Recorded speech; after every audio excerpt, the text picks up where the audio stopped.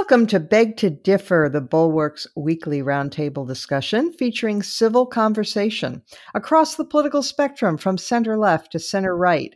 I'm Mona Charen, syndicated columnist and policy editor at the Bulwark, and I'm joined by our regulars, Linda Chavez of the Niskanen Center, Damon Linker of The Week, and Bill Galston of the Brookings Institution and the Wall Street Journal. Our special guest this week is Samuel Hammond, Director of Poverty and Welfare Policy at the Niskanen Center. So thank you one and all for being here. Sam, we were very eager to hear from you because I gather you had a big role in helping Senator Romney develop his child allowance plan.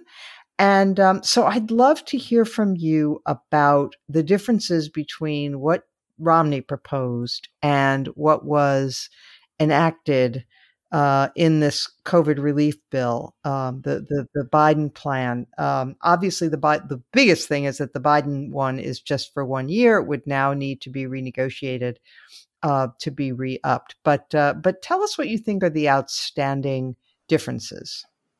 Yeah, so my work goes back on this area for 5 years now. We wrote a paper in 2016 called Towards a Universal Child Benefit. And one of the goals this entire time has been to reform the way we support children and families to make a more inclusive benefit system.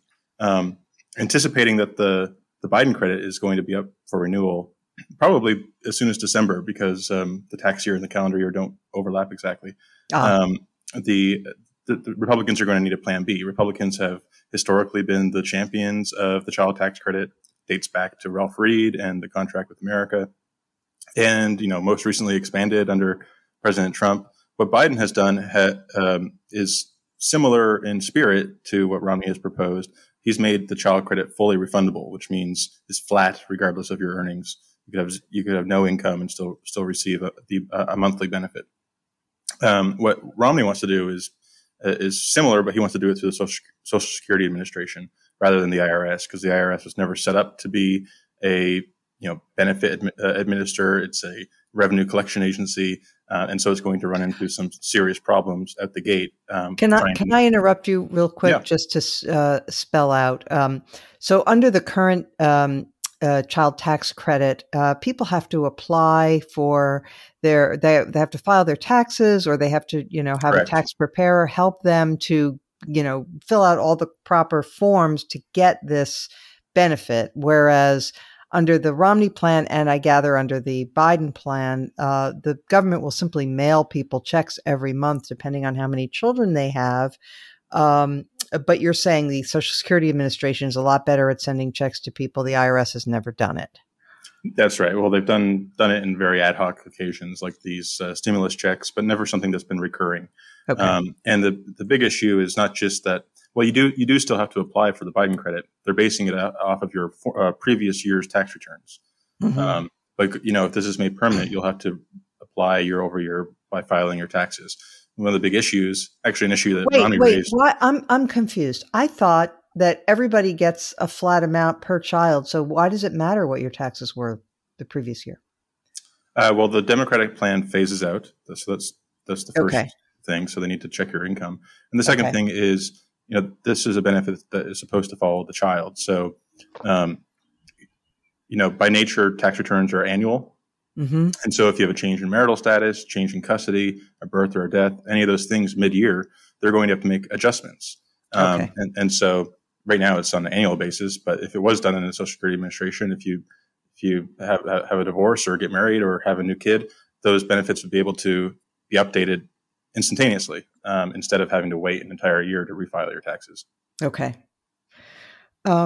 So what about the Biden plan worries you, if anything? I think the biggest thing is just that it's purely additive, right? So one of the ulterior motives of the Romney plan is it also makes these reforms to the earned income tax credit, which is an important work subsidy, but it's a work subsidy that has a large marriage penalty.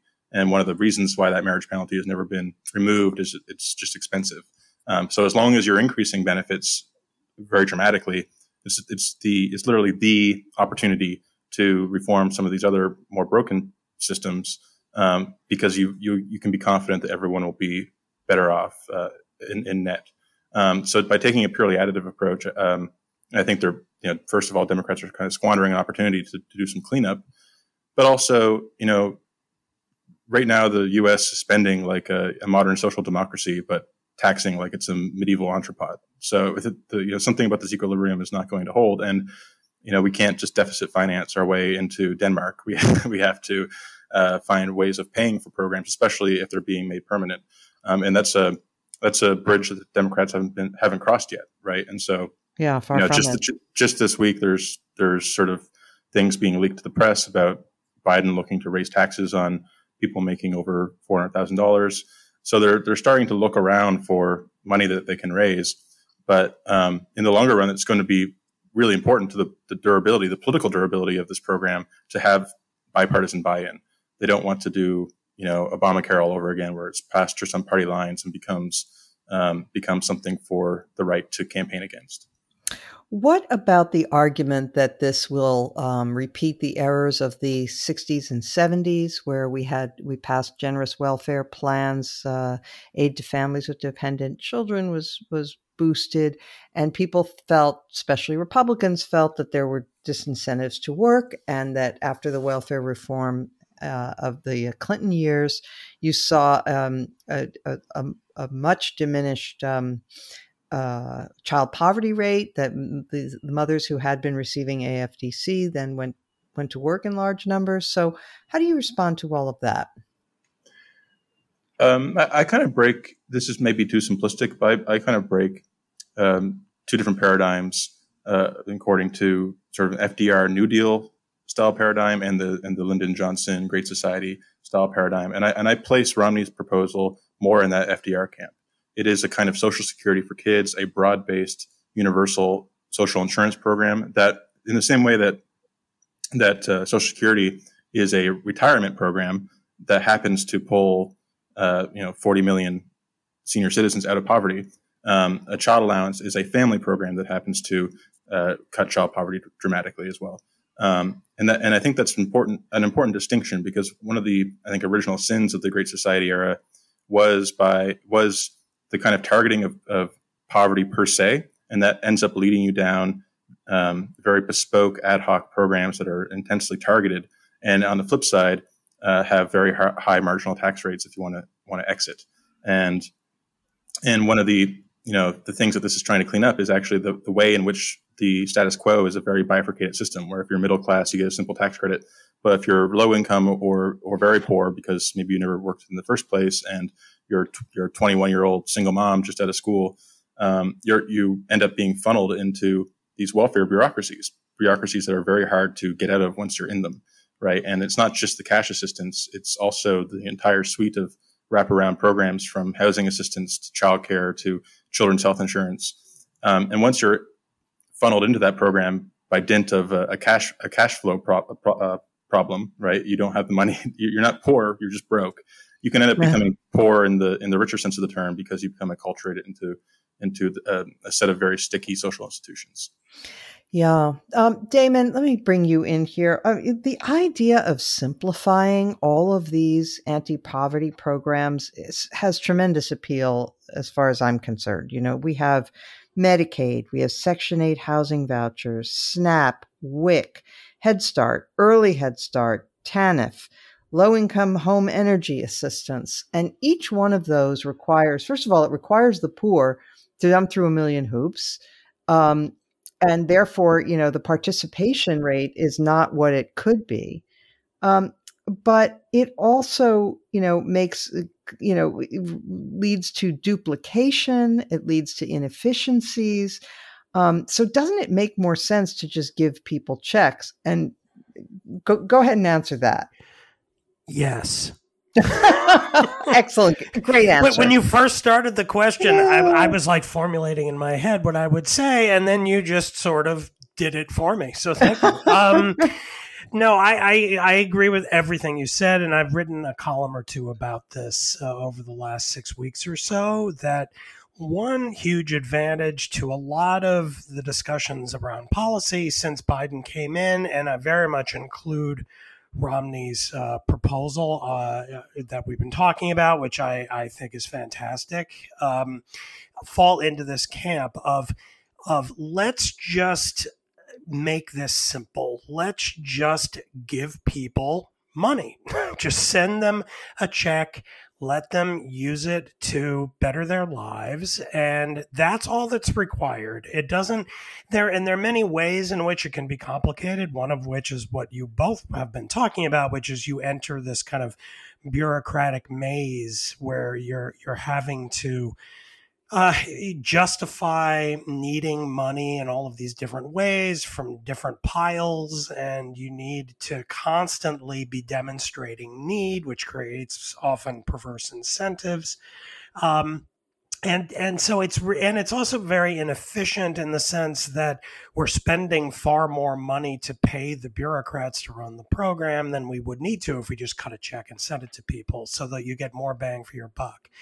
But then there's also that when it comes to the question of buy-in by the American people, I just think that it maybe it's really just this simple in another sense, that a lot of hostility to government among the American people has to do with this precisely this kind of bureaucratic quality of it, and the attempt that we always feel like we're sort of engaging in major social engineering projects to kind of nudge people this way and that way and prevent this behavior and that behavior. Whereas this instead is an example of just kind of cutting out the really ambitious stuff, which, as I think Sam rightly pointed out, was one of the real downsides of the Great Society ambitions in the mid-'60s, and to just say, look, we as a society think kids are important, and it's important that we support raising them and getting them out of poverty and getting them on their way to a successful life. And that's worth an investment. And so we send the money to do it, and that's it. There's nothing more complicated about it. And I suspect that that's a use of government that more Americans would be comfortable endorsing and benefiting from. So I'm all for this. I'm very much a booster. So, Bill Galston, the problem is that Romney's not president, and therefore the plan that's going forward is one that really just doubles down on all of these programs and gives them more money. I mean, that's what's in the Biden plan, in addition to the new money. But there's no paring away of all of these other layers. In fact, they're cushioned. Do you think there's any chance that we could, with Democrats being in charge, that we could get some kind of simplicity out of our overly kludged up poverty bureaucracy? I do. And I say that because I think the experience of the past 2 months has had the effect of energizing senators in both political parties who are determined to have a greater influence on the policy process in the next year and a half than they have so far. This is the so-called G20, the group of 20 that has been meeting pretty regularly and met again last night. Romney is part of the group, and I'm sure he'll be an active proponent of some changes in the program that was just enacted. And so I don't think the past is prologue here, at least not necessarily. Let me just, as a veteran of the welfare reform wars during the Clinton administration, I'm having a flashback syndrome. But let me just put my general perspective on the table for what it's worth. As I see it, we want to do 5 things with bills like this. There are 5 objectives that we're thinking about. Number 1, obviously, we want to reduce child poverty to an absolute minimum. Second, we want to encourage, not discourage, labor force participation. Third, we want to make sure that children aren't held hostage to the bad choices made by their parents.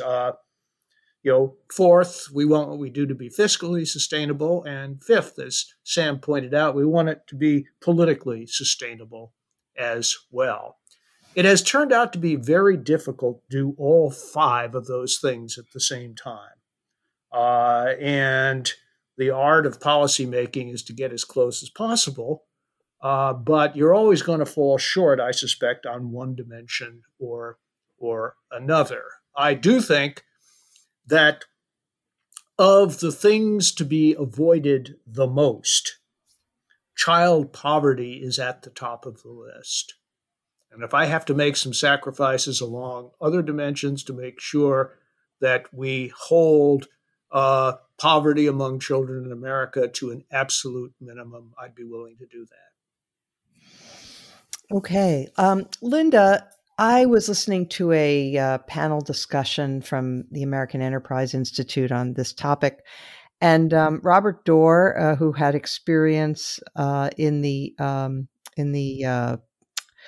Bloomberg administration in New York and was very involved in anti-poverty efforts, is very worried about getting rid of the bureaucracy. He actually thinks that the bureaucracy is important because he's worried that, if you just send checks to, say, single mothers who have very low skills, not much education and so forth, that they will not be given the beneficial interactions of a social worker who might be able to get them into the world of work. And once you're in the world of work, you get access to all kinds of other good things in this world, he argues, and you get and if you have interaction with a social worker, you get routed to drug abuse prevention or treatment and various other things. So he's concerned that this idea of sending people checks. What's your view? Well, I think that's a legitimate concern. I do believe that, this idea that people will always make the right choices is demonstrably wrong. And so, the idea that we're just going to send checks out and we're going to assume that mothers get those checks and decide to buy more nutritious meals is probably, not borne out by what will happen. And so I think that's a legitimate concern. But I think there's a bigger question here and one that we're avoiding. This is a mass redistribution of wealth. And we've, been comfortable in the past with redistributing wealth from workers to non-workers, from working age people to the elderly. I agree absolutely with Bill that child poverty should be our number one concern. But how we go about alleviating that and what the best way to do that, I think, is what needs to be debated. And, at the end of the day, these programs do have to be paid for. I guess I would be more comfortable with a child credit that was more narrowly aimed at the poor, and particularly those who are extremely poor, and done in a way that does, not totally eliminate the possibility that you're going to have some intervention through housing, through supervision, through checking on the welfare of the children who are in these homes. But, we have not had that debate. I mean, it is as if we are moving to the grand, scheme of social democracy and in Scandinavia and elsewhere without there ever having been a debate about it and consensus about it. And that always worries me. And doing it in the face of a crisis is one thing. But if we're going to have this kind of major overhaul of our system where the childless are subsidizing those with children, those families with children, where working people, particularly those who are, upper middle class and middle class, are subsidizing those who are not. These are things that require thought and that you don't just rush into because a pandemic hit. So that's my concern. So, Sam, one of the things that I think Republicans had right back in the day, I don't know that they're arguing this much anymore. But um, one of the chief engines of poverty in America and inequality, rising inequality, is family disintegration. That a huge percentage of the children, something like 46% of the children of single mothers, are living in poverty, and it's like 8% of children in married couple homes, to give you an example. And among minorities, the numbers are even more stark. So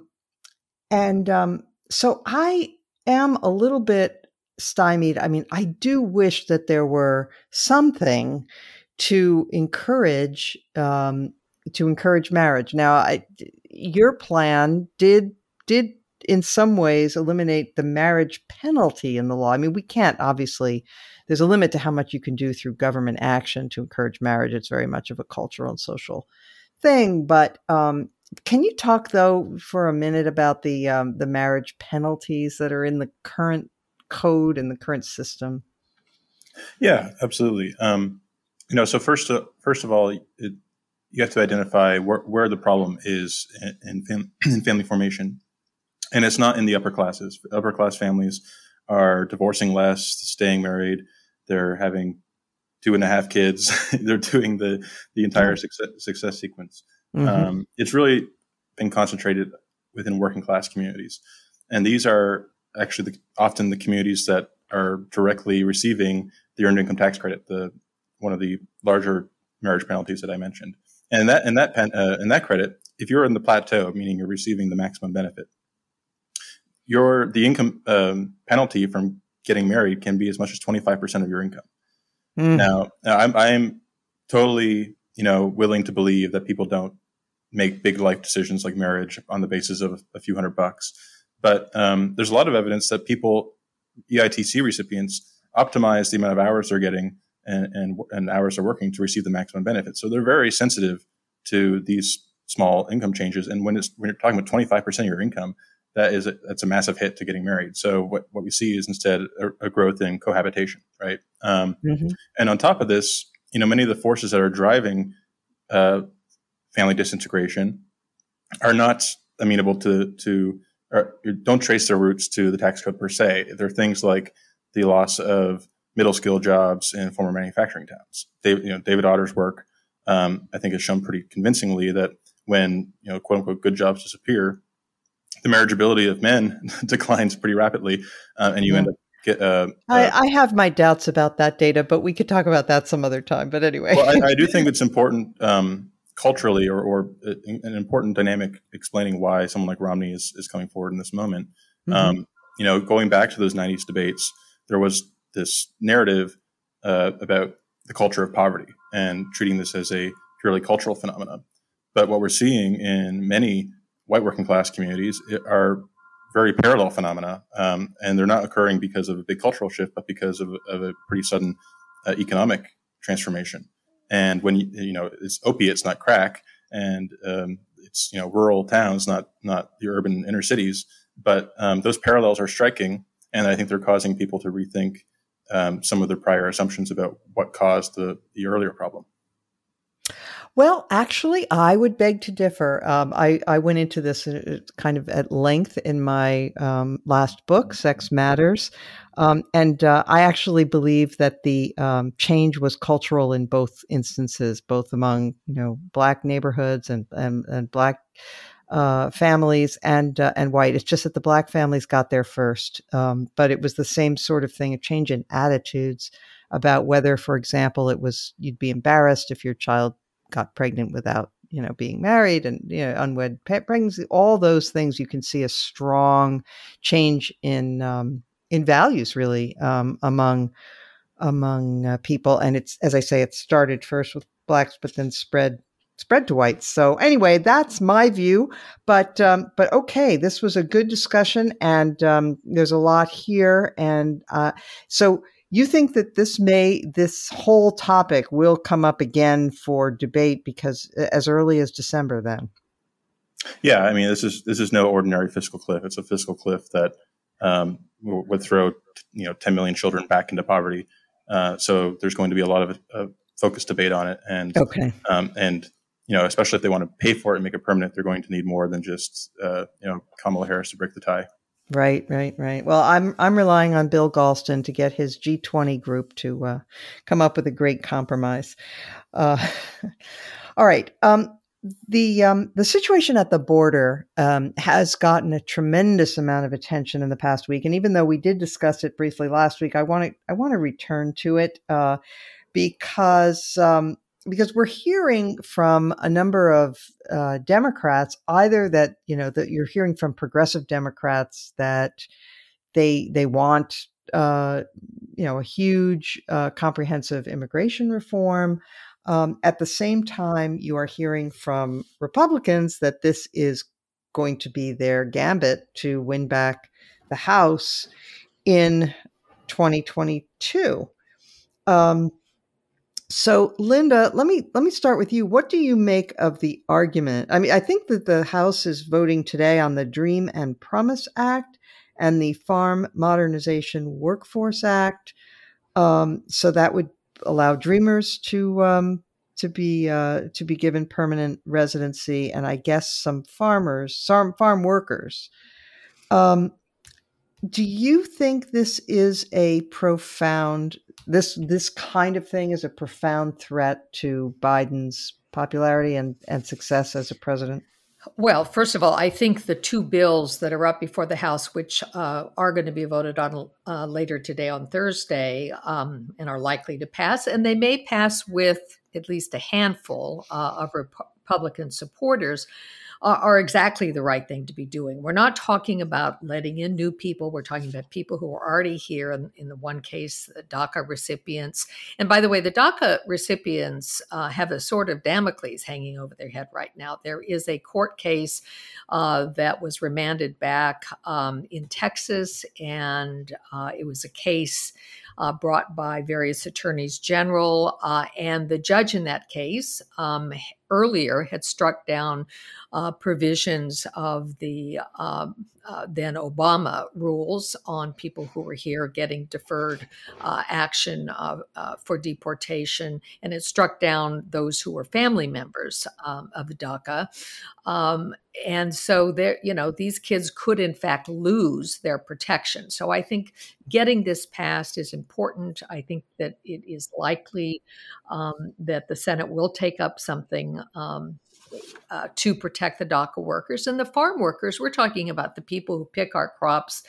70 to 80% of these people are in the country illegally, but we absolutely depend on them. So the Farm Worker Workforce Modernization Act, which will be voted on today, essentially gives legal status to people who have been here and worked in agriculture at least 180 days over the last 2 years. So we're not talking about something that's going to be a pull. On the other hand, what's happening at the border right now? We talked about it last week. It doesn't seem to be getting better. There are a lot of new people coming in, and these are mostly children that we have to worry about, who are coming in, who are straining the areas that are supposed to take care of them. The Border Patrol is only supposed to keep them in detention for 72 hours, and then they're supposed to be turned over to the Office of Refugee Resettlement. And those resources are being strained.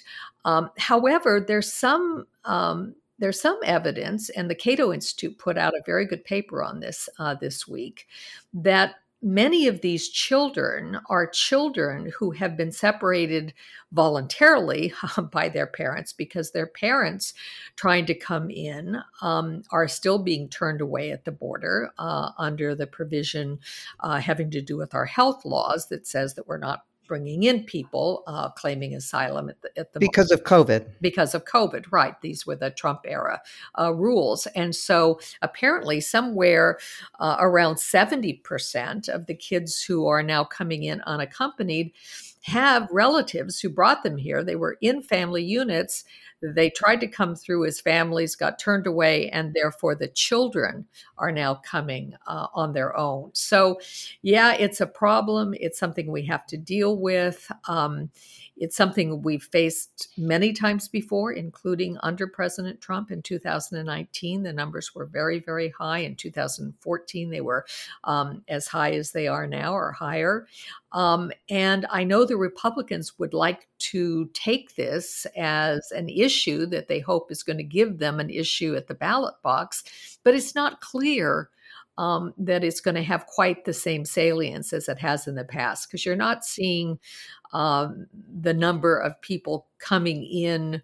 They're actually not getting in. We're not seeing a flood of people getting through the border. The only people that we're seeing at the border who are getting in are children and a very small number of families that are claiming asylum. So it's not clear that it's going to work to the Republicans' benefit. Damon, Greg Abbott, the governor of Texas, said that Biden was purposely bringing in immigrants with COVID. So there's that. And Senator Bill Cassidy alleged that that one of Biden's officials had said in Spanish, the border is open, and then in English, the border is not open. In fact, what she did was she misspoke in Spanish and quickly corrected it, but Cassidy ran with it. So they clearly think this is their best gambit. On the other hand, some Democrats say, well, look, of course the Republicans are going to try to gin up the hysteria about immigrants, but it didn't do them much good in 2018 when there was a lot of hysteria about caravans heading for the border. So what's your sense of the political salience of this issue? Well, I mean, as with so many issues these days, and I think the immigration issue is even more so than many other issues, this really just comes down to base mobilization. I mean, is the Republican base able to be motivated by this issue? Absolutely. And really the issue of like whether it's true or not, or someone misspoke or not, or whether kids are getting in with or without adults, and if the kids are getting in because the law says they have to be admitted. And so, unless Biden goes along with Trump's rules to exclude them because of COVID, then we have to let them in.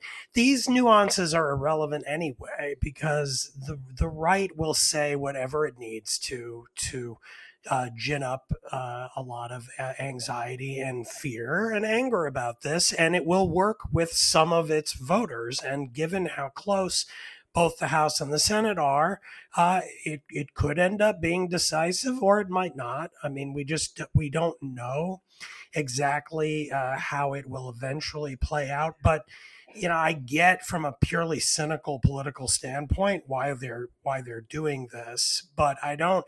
As typical, what I mean by typical is that it's as usual, not the Republicans trying to make an argument that actually has any hope of winning majority public opinion or persuading any persuadables in the middle. It's all about whipping their own voters into the most intense froth of indignation possible, so that they will every single one of them show up to vote in every district, and maybe that'll be enough to just inch them over the line and they can get a majority.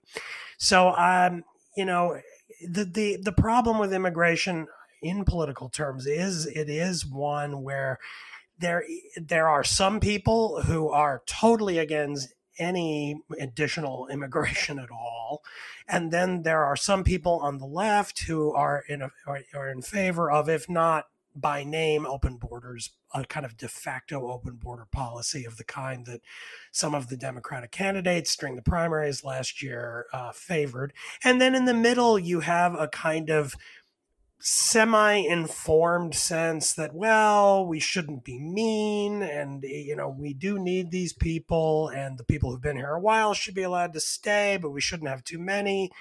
And you put all that together in our polarized system and its paralysis, and that's where we've been for well over a decade now. So I will be very eager to see if anything can get through Congress. I'm a bit of a skeptic about that just because it's failed so many times at this point. But, the Republicans thing is just, it's what they do now. This is what politics is to them. And it's whipping up their own voters with a mix of truth and falsehood to keep them agitated and showing up at the polls. And there's not much more to it than that, I think.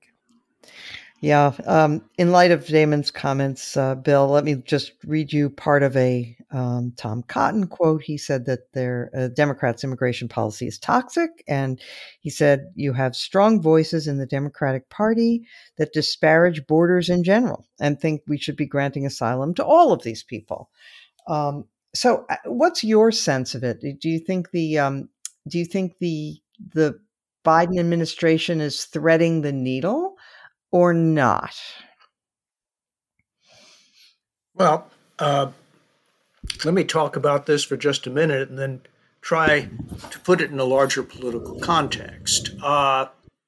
The administration clearly needs to get a handle on this issue, in no small measure because it involves children. And as we've seen, children can be an emotional flashpoint in every debate in which they figure centrally. And the idea that children admitted in the current legal architecture would be held for extensive periods in HHS facilities is not a great outcome. And the longer it persists, the less great it will become. So it is a policy problem that needs not just to be managed, but to be ameliorated. It can't be entirely solved, but we can do better, and with adequate resources, I think we will. But let me try to put this issue into what I see as a larger political context. In the past week, there has been a very interesting, if quiet, discussion among Republican Party strategists, who have converged on the conclusion that the Republicans completely failed to mount an effective argument against the administration's COVID-19 rescue bill. They pointed out, for example, that the Republican Party had forfeited its credibility on fiscal management and deficit limitation. They pointed out that the Republican Party had no effective counter-arguments against either the claim that people in need would benefit from the bill or that the economy would receive a boost from the bill. And therefore, these Republican strategists concluded there is an enormous temptation to change the subject away from an argument that the party in current circumstances can't figure out how to win. Well, but ceding the economic argument to the other party is always a dangerous business. Why is it that Republicans in Congress spent the better part of a week, focusing on the effort to cancel 6 Dr. Seuss books while the COVID-19 bill was moving forward? It's because they didn't think they could talk about anything else with credibility. This is because their voters wanted the checks. Well, that too, yeah. Right? As I said, they couldn't mount any effective counter-argument against the proposition that people would benefit or that the economy would get a boost. And of course, the people who benefit include many of their own voters. And by the way, their own voters figured that out for themselves. Mm-hmm. They didn't need Joe Biden to tell them that. So all in all, the fact that Republicans are now focusing on an issue that has proven in the past to be an effective mobilizer for them is a reflection of weakness, not strength, in my opinion. And I'll make one other point. Every recent survey has shown that immigration has fallen far down the list of intense public concerns. It was a core issue in 2016 when President Trump used it to such great effect. Whether it's that core issue right now in the minds of the American people is a different question altogether. Sam, you're a policy wonk, and I'm sure you must feel a sense of frustration that, as so many of us do, that when it comes to these sort of ticklish and problematic things, we cannot, for a lot of the time, we cannot come and reason together. And so I would like to ask you, though, in an ideal world, I'll give you two things that I think would be good reforms about immigration, and I'd be curious to hear yours. I think it would be good to change the asylum system because it was designed, as Linda was saying last week, it was designed for a different era. It was designed for a different population. It was not meant to apply to people who are basically fleeing poverty and that sort of thing, which is now the way it's being used. And so I would try to reform the asylum system in general. I don't know if that would fly, so that's one thought. I forgot. I had another one, but I forgot it. So let's go with that. What would you say?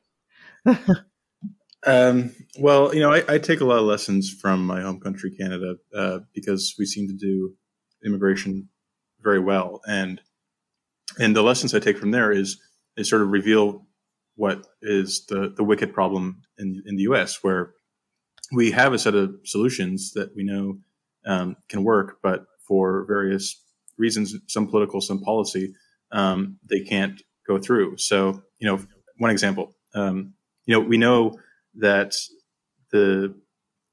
having a lot of temporary immigration that's connected to an employer is a recipe for visa overstays and for complaints about labor exploitation. In the Canadian context, we do have some guest worker programs, but overwhelmingly, immigration is always on a pathway to, if not citizenship, then permanent residency, where you have total flexibility to work for whichever employer you want. And that's one way of addressing the economic problem. But if you're using economics as cover for a deeper cultural complaint with immigration, then those alternatives won't move you.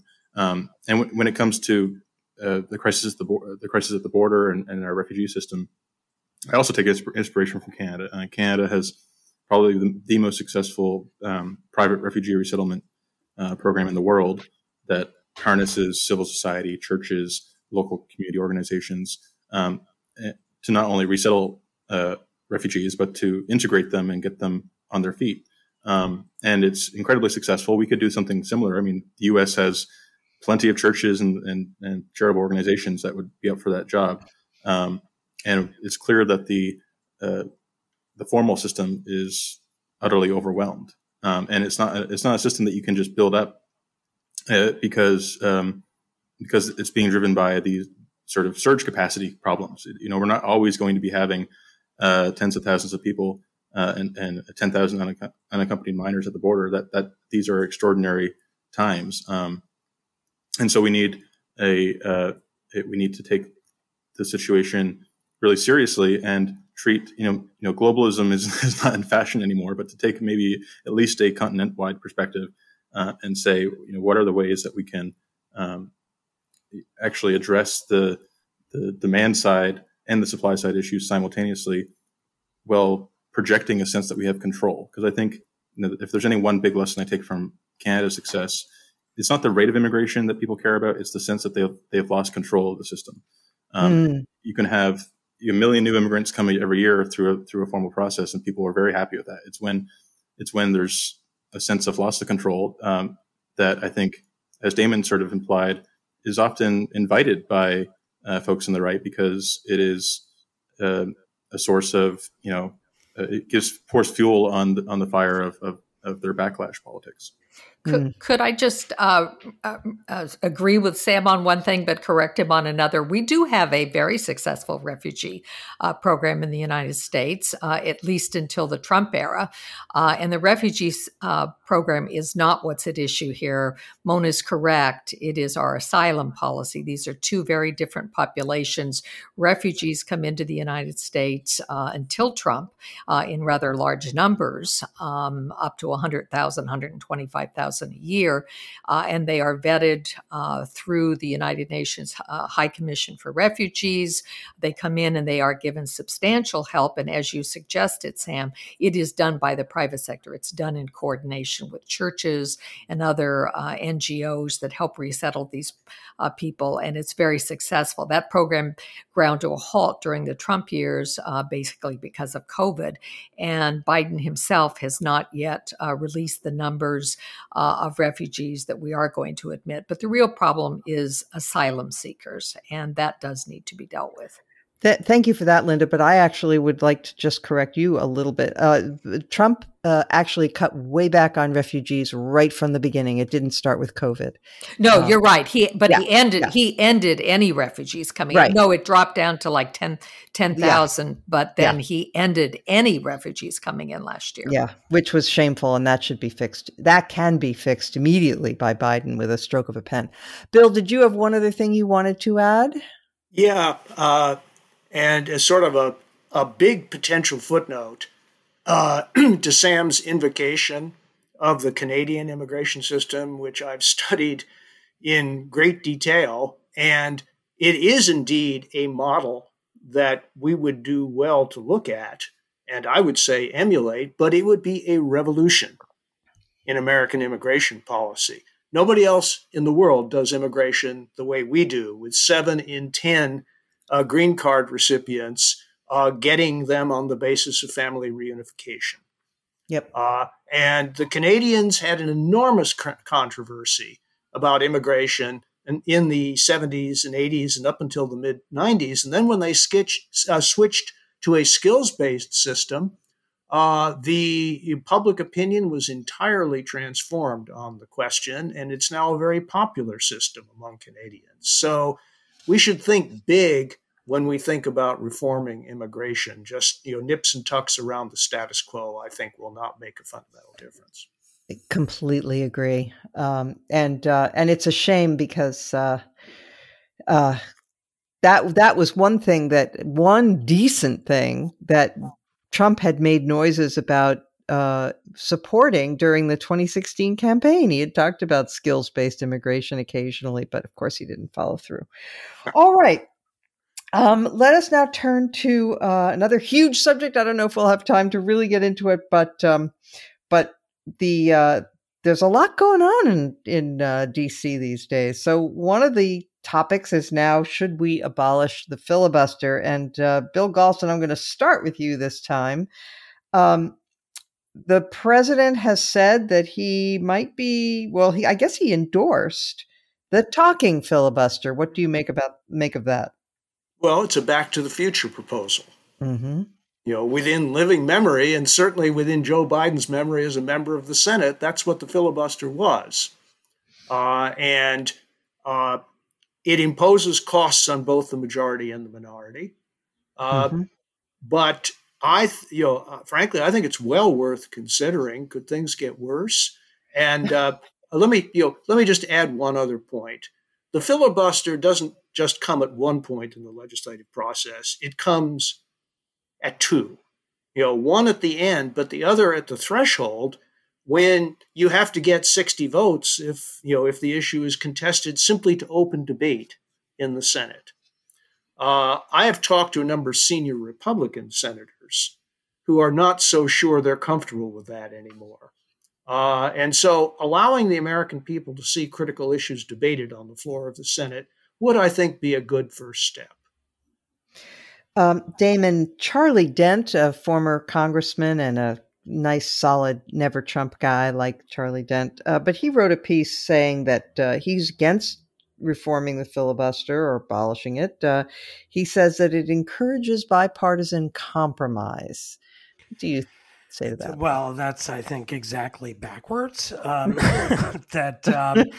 It's, whatever its intended function, that is certainly not what it does now. It's a blocking means, as we all realize by this point. I mean, it's a way of creating a supermajority threshold for legislation to advance, and it is used by the minority to gum up the works. And when you're in the minority, you tend to like this quite a bit, and when you're in the majority, you don't. And that wouldn't be true if either side could ever get to 60 votes or more.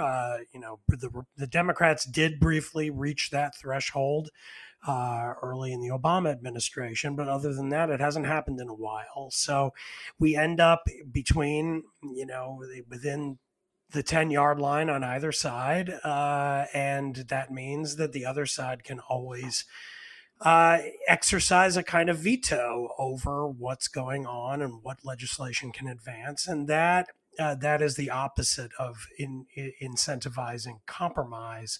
I can understand how in the abstract it would seem like it should, but in fact it doesn't. And I do think it might be likely to have the opposite effect, that if you got rid of the filibuster, that could inspire compromise, because then you would have a different incentive structure for trying to build larger coalitions. But we wouldn't really know that until we saw it.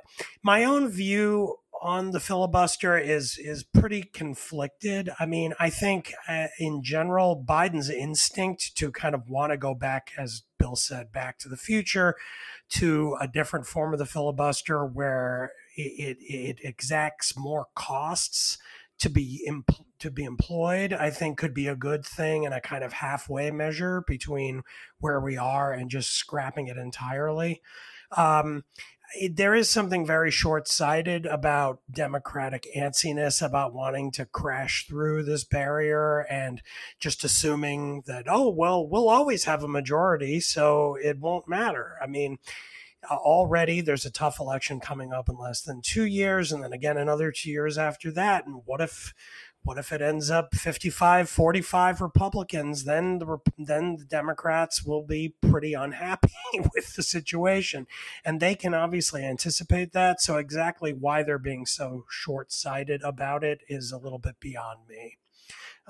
But I tend to be non-radical in everything. So it strikes me as a pretty bold move to just quash the institution entirely. This, unlike some reform moves, involves changing a rule that's been in force for a very long time. And I think it's perhaps unwise to just get rid of it altogether. Linda, Mitch McConnell warned Harry Reid, who was then the majority leader during the Obama years, that if he eliminated the filibuster for judicial appointments, he would live to regret it. And he said, sooner than you think. And sure enough, they did do it. And then, of course, McConnell and the Senate Republicans with Donald Trump were able to push through a huge number of judges, including 3 Supreme Court justices.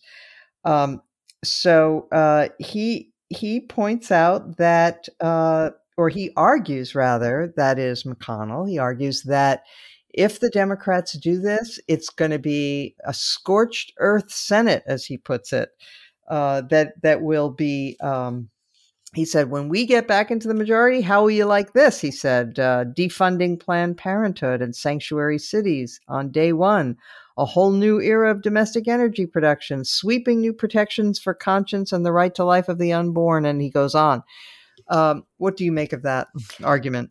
Well, what I make of it is I listen when Mitch McConnell makes threats, and I think he's exactly right. I think he would, in fact, carry through on that. I'm not in favor of getting rid of the filibuster altogether. We managed to do some pretty darn big things, and some of them very controversial, even with the filibuster in place. I've spent a lot of my life studying the passage of the Civil Rights Act of 1964. We managed to get the Civil Rights Act passed passed, even with the filibuster. And I do like Biden's proposal that we go back to the talking filibuster. I think there should be some cost in having a filibuster. I think people should have to stand up there, maybe in diapers, if they're going to speak for 24 hours at length. And I also like Bill's idea of getting bills to the floor, allowing bills to come to the floor, and maybe having a way to preserve the ability to filibuster bills once they're on the floor. But the idea that the bill never actually makes it so that you can have a debate is something I'd like to see some work around, so that we can't stop debate before it even begins. But I'm not in favor of getting rid of the filibuster. We've had it for a very long time. We've modified it, changed it. And when we changed it on judges, I think Democrats would agree. It certainly did not redound to their benefit. Sam, The Onion did a list of pros and cons about abolishing the filibuster. Many of them are unrepeatable, but one of them was on the pro side, it was clears the way for fresh new obstructionist maneuvers. But let me ask you to respond to this argument that I have heard advanced, and that is that the filibuster is confusing to the voters. It's a procedural maneuver that prevents the majority from enacting the policies it ran on. And yet the voters are not clear about why the policy they voted for did not get enacted. And so the argument is you should let the voters elect the people that they want, let those people enact the policies that they ran on, and if they're unsuccessful, the voters will know who to punish or reward if they are successful. What do you think about that argument? I tend to agree with that. I'm not a big fan of the filibuster, and I think it's not just the filibuster in isolation. It's the filibuster as a parameter in a bigger system that has changed dramatically over the decades, to the point where it's mostly just partisan gamesmanship rather than actual negotiation over legislation. And the U.S. has a ton of big problems that it needs to fix, big structural problems, things that can't be done through reconciliation. And one of the byproducts of having the filibuster isn't that we grind legislation to a standstill, but instead that we package legislation in a way that will pass through reconciliation, but by nature is incredibly suboptimal, to put it mildly, but also totally overwhelmingly fiscal in nature. And a lot of the big things we have to fix in this country are more regulatory. But I don't think you can just get rid of the filibuster on its own and expect a big change. I want to get back to a point where committees are actually the center of the legislative process and are able to crazy. Well, it is hopeless idealist. I mean, we saw it as recently as the CARES Act. The CARES Act came together with exceptional speed relative to the normal regular order, and an awful lot of bipartisanship. Whether it was Rubio's Small Business Committee putting together the Paycheck Protection Program, then you had the Finance Committee putting together the UI provisions. That was only possible because those committees were ready, and that shouldn't just be done in states of emergency. It'd be nice to get back to a more regular order where just because something doesn't meet the Hassert rule that it can't get floor time and can't get a vote. And I think in the longer run, in the short run, there will be costs, but in the longer run, it will shift democratic competition back towards programmatic things. Like, what is your program for X, Y, Z? What are you going to do in healthcare? And there might be some whiplash in the short run, but it's a hell of a lot better than the democratic competition being over, procedural tactics or voter suppression. Okay, let us now turn to our final segment, highlight, lowlight of the week. Let us begin with Linda. Fascinating. And it comes from The Atlantic. Linda, you were muted for the first part. Can you restart? I will start again. I'm going to recommend something that may not be to everyone's taste, but I found it fascinating, and it comes from The Atlantic this month. It is called The Identity Hoaxers by Helen Lewis. And it's a long piece that actually examines the phenomena of people who assume identities, particularly the identities of minorities, in order to draw attention to themselves. And the subtitle sort of says it all. What if people don't just invent medical symptoms to get attention? What if they feign oppression too? And it likens the phenomena with people like Jessica Krug, the GWU professor who pretended to be Black for a number of years, to those who feign medical conditions, the Munchausen phenomena or syndrome. And sometimes it's called Munchausen by proxy, where a mother will invent all sorts of diseases that her child may have in order to get attention. And I found it fascinating. There were lots more of these identity hoaxers than I had been familiar with, and I found it good reading. Interesting. Sam. This is highlights. Yeah. Give a plug for a new report we put out this week called "So You Want to Do an Infrastructure Project" by Alain Levy. Alain is an expert in urban transportation policy and has done a lot of studies. He runs a comprehensive database of every single subway construction project in the world. And the big mystery is why does U.S. infrastructure cost 10 times what it does in other countries just as rich as us, just as sometimes even stronger labor unions. So it's not that. We're really what it comes down to is a lack of state capacity. So one of the examples is, in Rome, they have a full-time staff of 10 people who award contracts for construction projects and infrastructure based on a technical score. And you need that staff to do those technical scores. In the U.S., those transit agencies are basically staffless until there's a big stimulus package, and then they rapidly staff up. And then they, because there's deadlines on the stimulus, they have to get it out the door quickly. But then all of a sudden, they give it to the lowest cost bidder, and the construction project, of course, comes over budget and slips on its schedule. And then there's lawsuit after lawsuit after lawsuit, and lo and behold, you end up paying $1 billion for a kilometer of subway, where in the rest of the world it's only $250 million per kilometer of subway. And so he runs down a list of recommendations that I think are long overdue.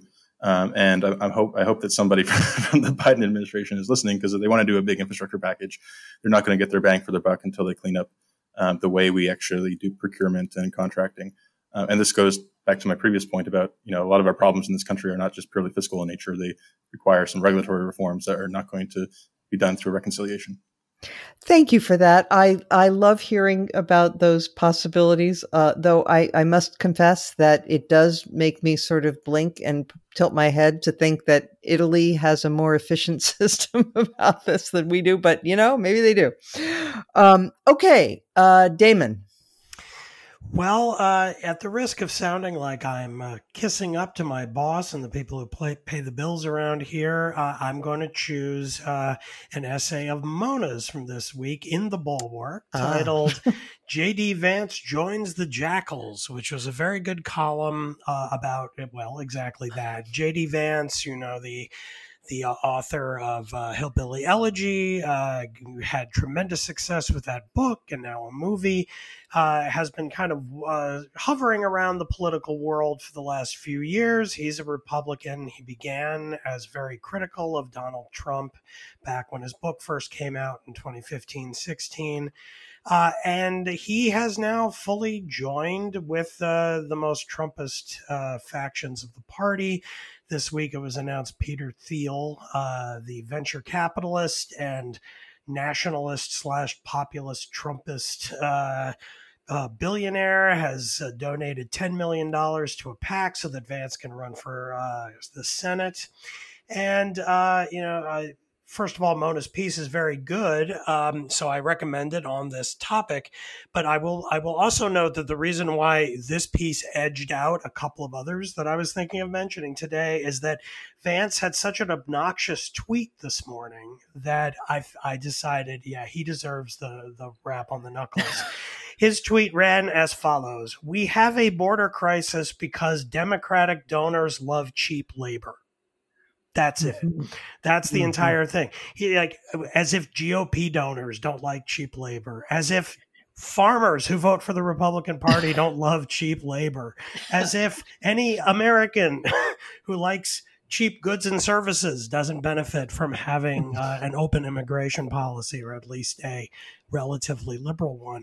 It was just a perfect example of kind of deliberately dumbing down political rhetoric for the sake of political gain. And it proved beyond a shadow of a doubt that Vance has, in fact, joined the Jackals. So, good piece. Thank you so much. Bill Galston. Yeah, I think there'd be pretty broad agreement and broadening agreement that the relationship between the United States and China is going to shape the world for good or ill over the next decades, more than any other relationship. In that connection, I commend everyone's attention a poll that Gallup made public just a couple of days ago. Headline: New high in perceptions of China as U.S.'s greatest enemy. It found that in the past 18 months, the number of Americans, or the share of Americans, calling China the U.S.'s greatest enemy had doubled from 22% to 45%. And at the same time, the number of Americans who believe that China's economic rise poses a, quote, critical threat to the United States has gone up by 23 points, from 40 to 63%. What this tells me is that the public predicate for something that looks very much like a new Cold War is quickly taking shape. Well, mine actually dovetails with yours, Bill, because I want to talk about the response to the recent spate of violence against Asian Americans that culminated this week with a terrible massacre of 8 Asians in the Atlanta area.